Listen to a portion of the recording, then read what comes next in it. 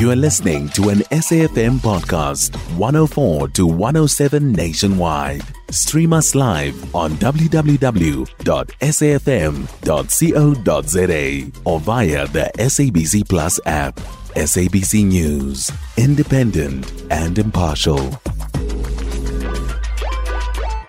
Well, not really. I was hoping, against all hopes it appears, that because it was the fourth quarter that we would be a boost because of the tourism, in particular to the Western Province.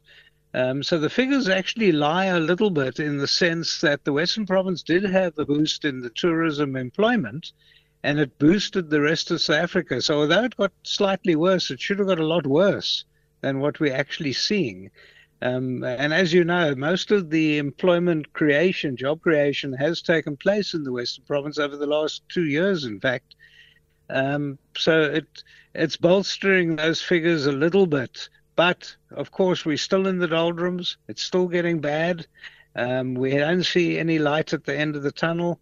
I'm hoping, of course, that once these elections have come and gone, that we'll have a change in mindset of a future government and that we can actually have some real job creation, that we don't have to rely on tourism. We always talk about this, boosting the economy and obviously creating jobs, but it seems to end there. We talk about it, Michael. Why is it so difficult for us to actually do that? Well, it isn't. I think we bogged down in old-style politics in this country. All our neighbours, right across the board in Southern Africa, their figures are all picking up. They've all seen the light. They're saying that we need to release small businesses from the regulations. We need to bolster small businesses. We need to look at it as from a different viewpoint altogether.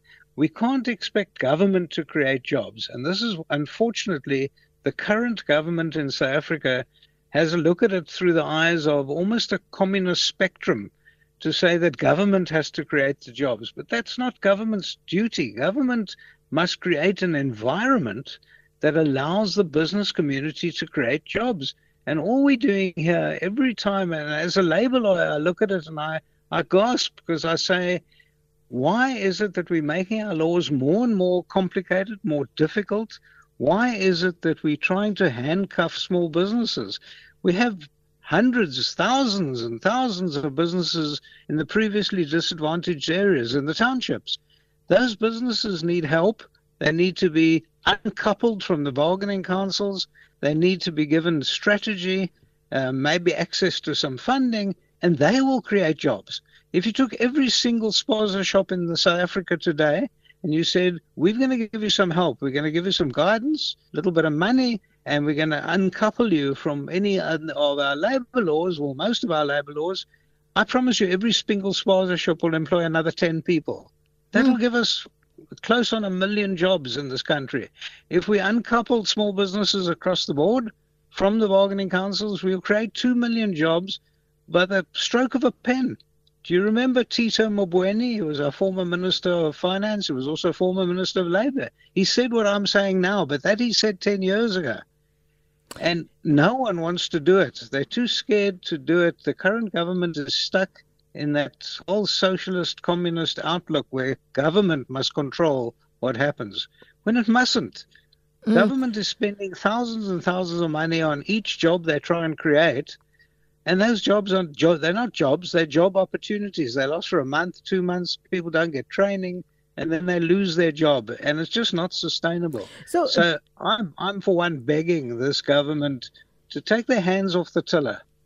So that's my next question about the type of jobs, because I'm listening to you, Michael, and it sounds eerily like the DA manifesto that was delivered over the weekend. They said exactly the same thing about creating 2 million jobs. Yeah. They spoke about, uncoupling small businesses from the bargaining council. All of the things that you've just mentioned is mentioned in the DA's manifesto.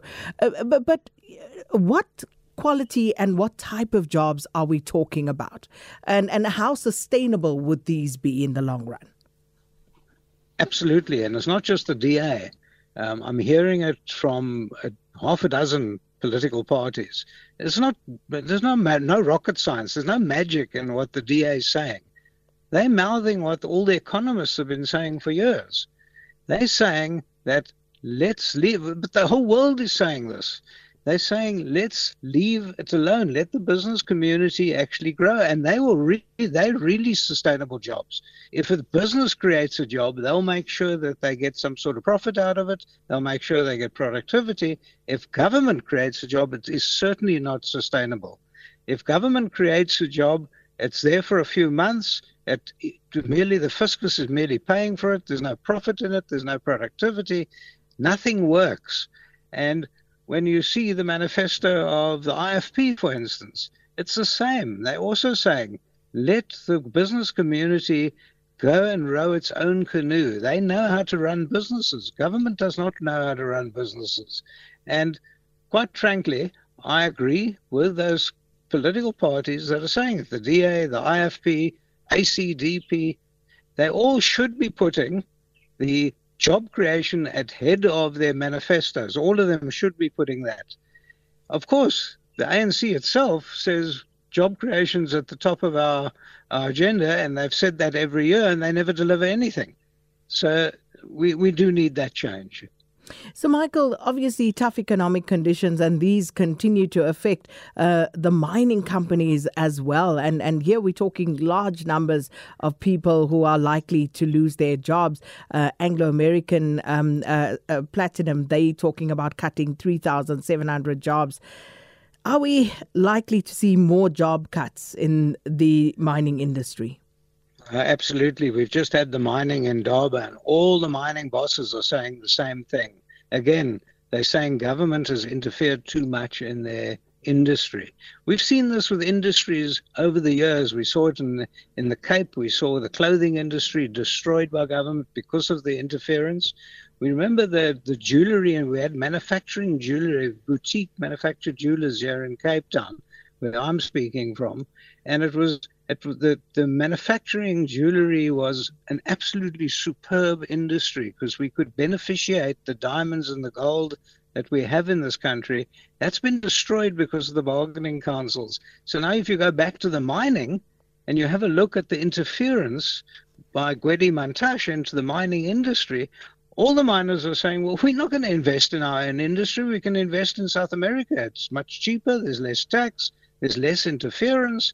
And we can put people into jobs at cheaper prices. Why would we even mine in South Africa? That's a tragedy because mining is still the backbone of our economy. And when we lose, every time you open a newspaper and you listen to your station and you're losing 3,500 jobs, that's a tragedy because that's 3,500 families who are going to go to bed without food. Michael, we'll have to leave it there, but thank you so much for your time. Labour lawyer and analyst Michael Bagraim speaking to us there.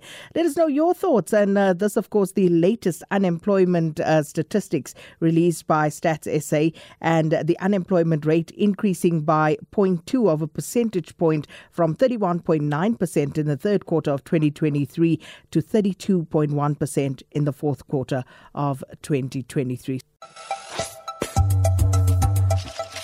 You can find SAFM Current Affairs on 104 to 107 nationwide. Our podcasts are available for download on all our digital platforms. SAFM, leading the conversation.